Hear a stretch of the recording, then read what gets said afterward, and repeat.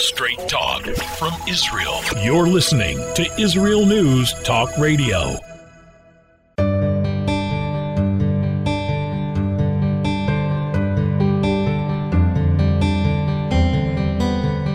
Hello and welcome to Soul Talk with Rabbi David Aaron and Leora Mandel. We have been doing a series on understanding God. If there is a way to understand God, Rabbi David Aaron, you are the one to help us. And it is so essential because God is such a central part of our existence that if we don't really understand who God is, what God is all about, how God should be playing a role in our lives, how can we connect to God? These are all the questions I want to address with you. We're continuing to live our life with God as a reality, but we're not connecting to that reality. So far we spoke about who is God, what does it mean that God is one? And especially since our last segment of what does it mean that God is one? God is reality. There's nothing outside of God. Everything's included. We are included in God. Everything's included in God. But it really led me to the next question, I think, that almost grows out of this question of God's oneness and your explanation of it, is if God is one, nothing is outside of God, then how does evil exist?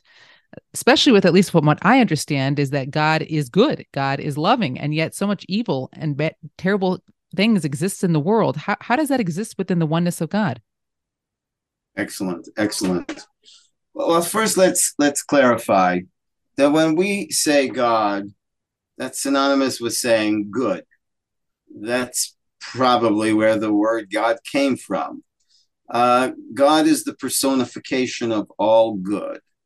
And if I say I believe in God, I'm essentially saying I believe in good. And if a person says, well, I don't believe in God, but I believe in good, well, guess what? In our books, that's called believing in God. If a person says, I don't believe in God, but I love love and I'm committed to love and I would love love to reign supreme. Well, guess what? In our books, God is love. And even though love is not God, because God is greater than love. So when we say God, that means absolute good. Now, the question is, how does absolute good create a space and generate the possibility for bad, the evil? And so to understand that, we need to really appreciate the parameters of absolute good. So let's say you got these two guys. One is good, was good, always will be good, cannot but be good. Is he good? Yeah, he's good, but he's kind of a good robot. He's obsessive compulsively good. He can't do but good. Let's say we have another fellow who isn't naturally good, isn't always good, has temptation to do bad, but in struggling with it and choosing to overcome it, he chooses to do good. Which one of these fellows demonstrates a richer form of goodness? The one who is good, was good, always will be good, cannot but be good, or the one who chooses good? I think we all intuit that choosing good is a richer form of good, or at least another form of good that would certainly be equal to, if not, I think, even greater than goodness that's simply natural. So, and let's say these two guys pick up the Torah, the Bible, and sees in there that there is a commandment to be hospitable. And so the one who is good, was good, always will be good, cannot but be good, he's always hospitable. He can't not be hospitable. He's compulsively, obsessively hospitable.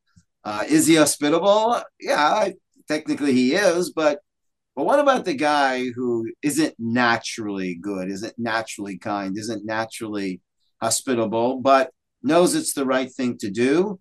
And even though it's uncomfortable and even though it requires effort and maybe persistence and perseverance, he chooses to be hospitable.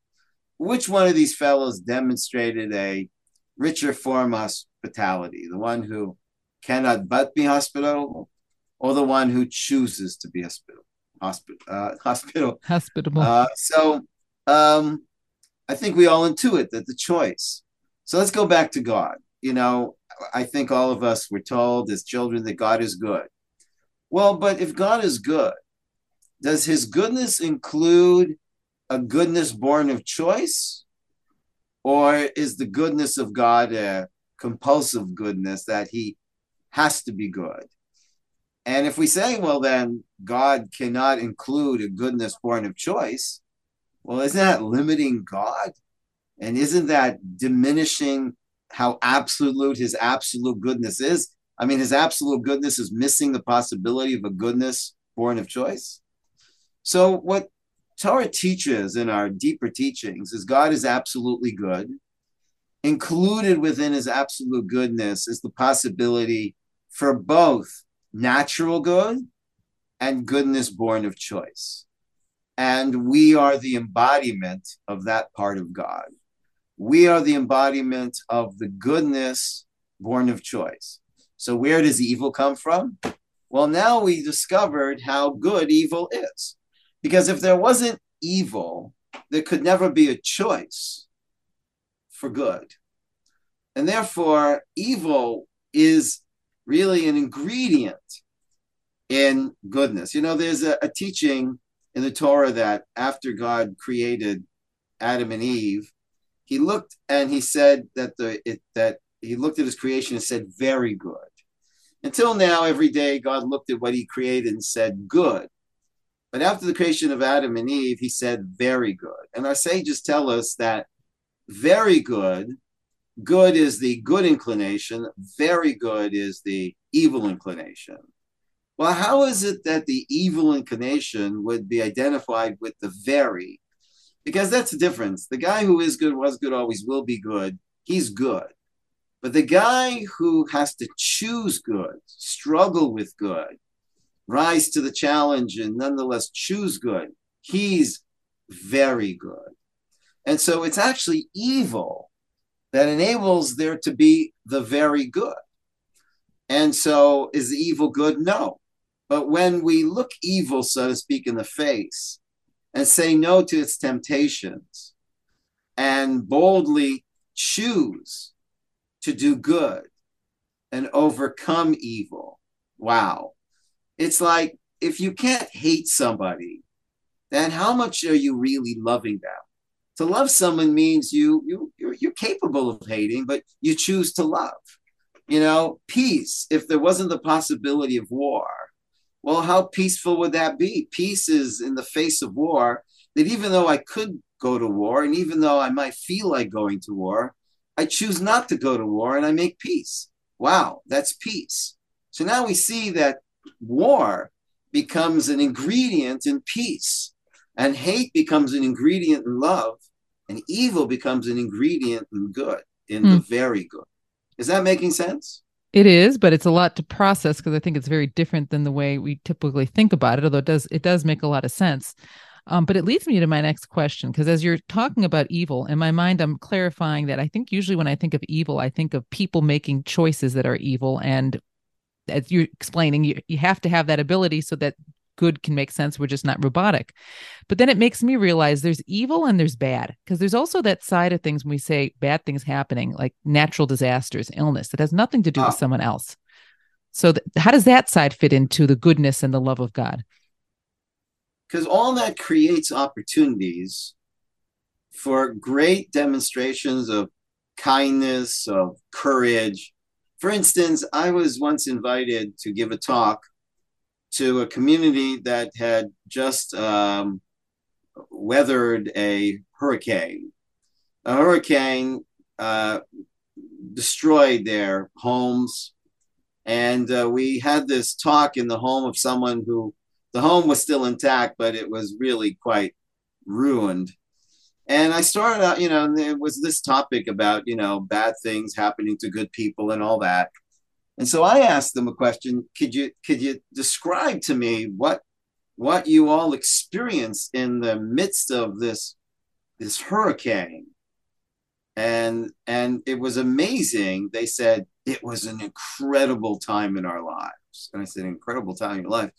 It created a context for so much kindness and compassion and caring and self-sacrifice it was like we all came together and we discovered a unity in our community that we'd never discovered before.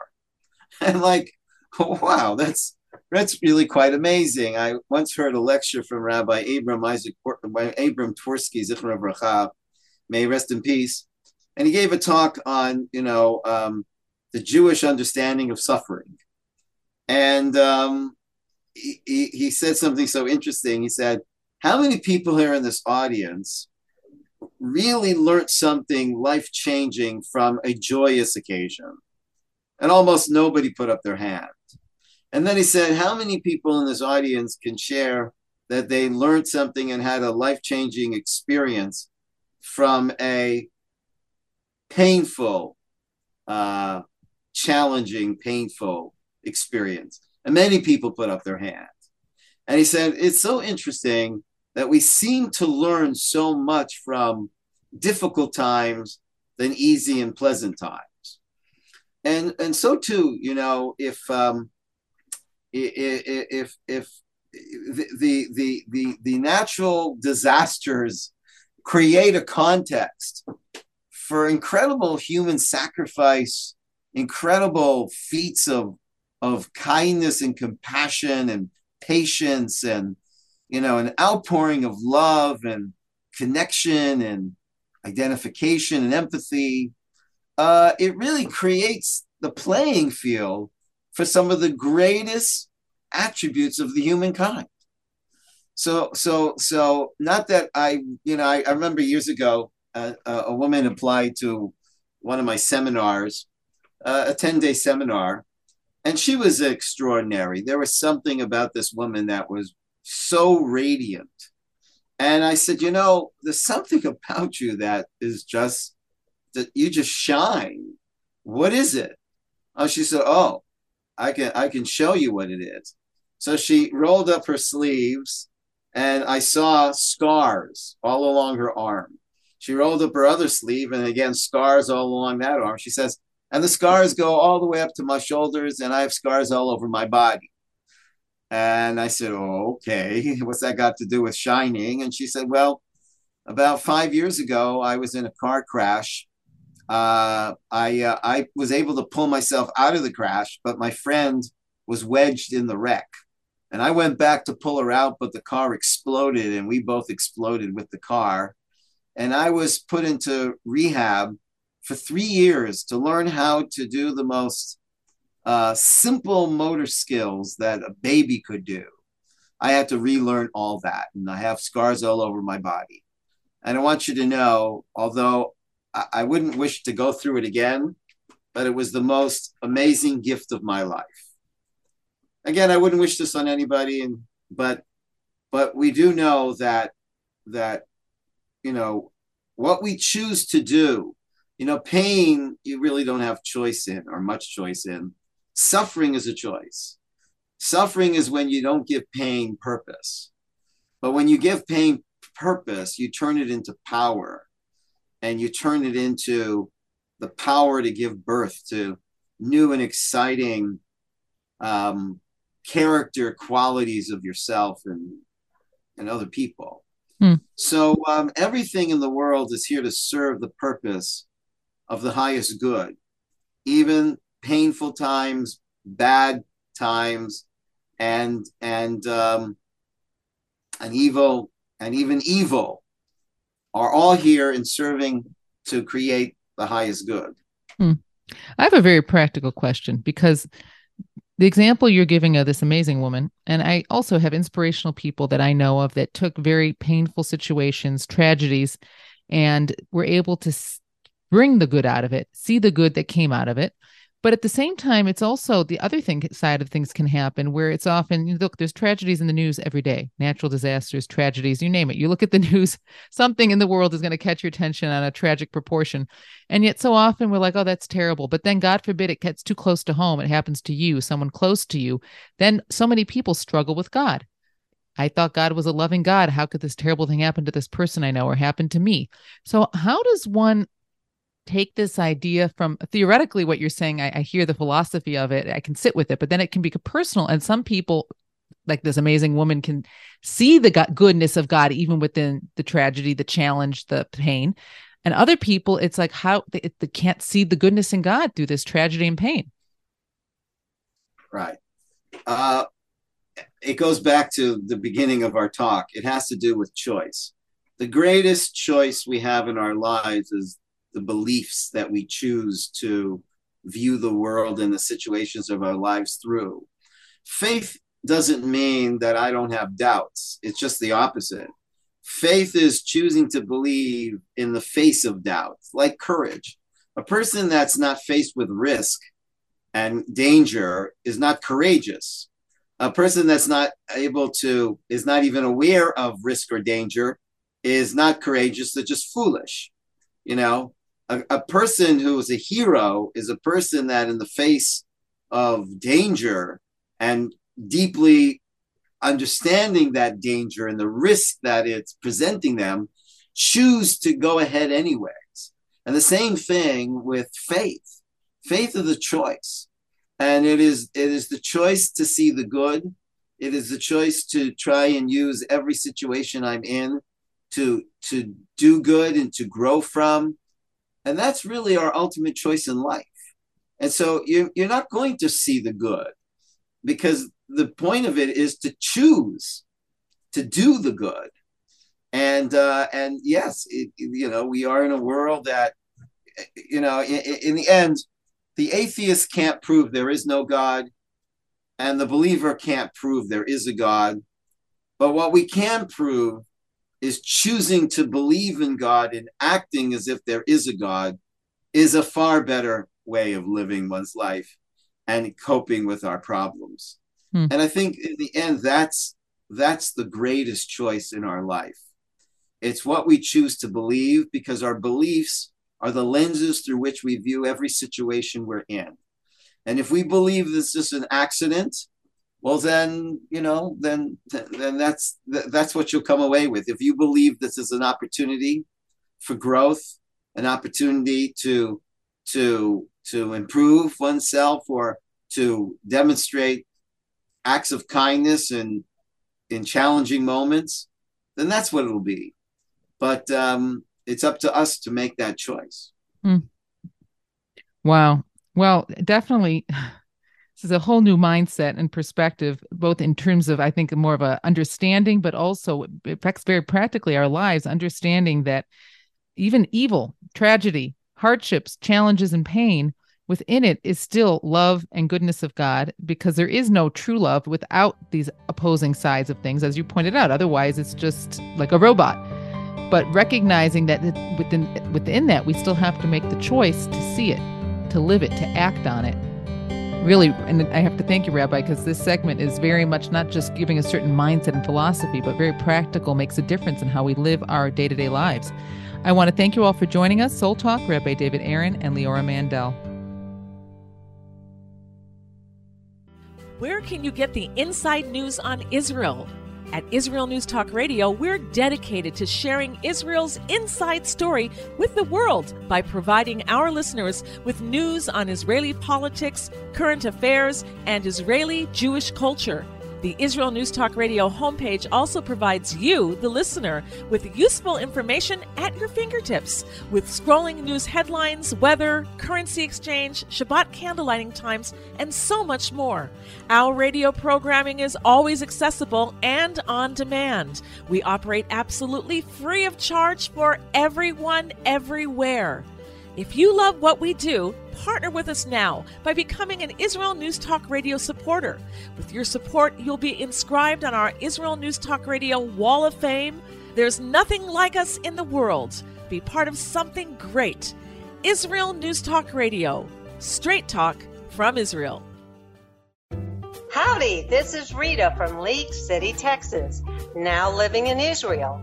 And though my heart may have belonged to Texas, it now belongs to Israel and all the fantastic show hosts at Israel News Talk Radio. Hi, this is Michael Solomon from Kiryat Arba, Israel. And why do I love listening to Israel News Talk Radio? Because I love listening to the interesting interviews they do and their news reporting that most other media sources don't cover. Hey, this is Nicoleko from Malmö, Sweden. It gets pretty cold here in Sweden, so I love cuddling up with a warm cup of tea while I listen to Israel News Talk Radio. Hey everybody, this is Frank Morris from Tennessee. Me and my dog Buster really love listening to Israel News Talk Radio. You're listening to Israel News Talk Radio.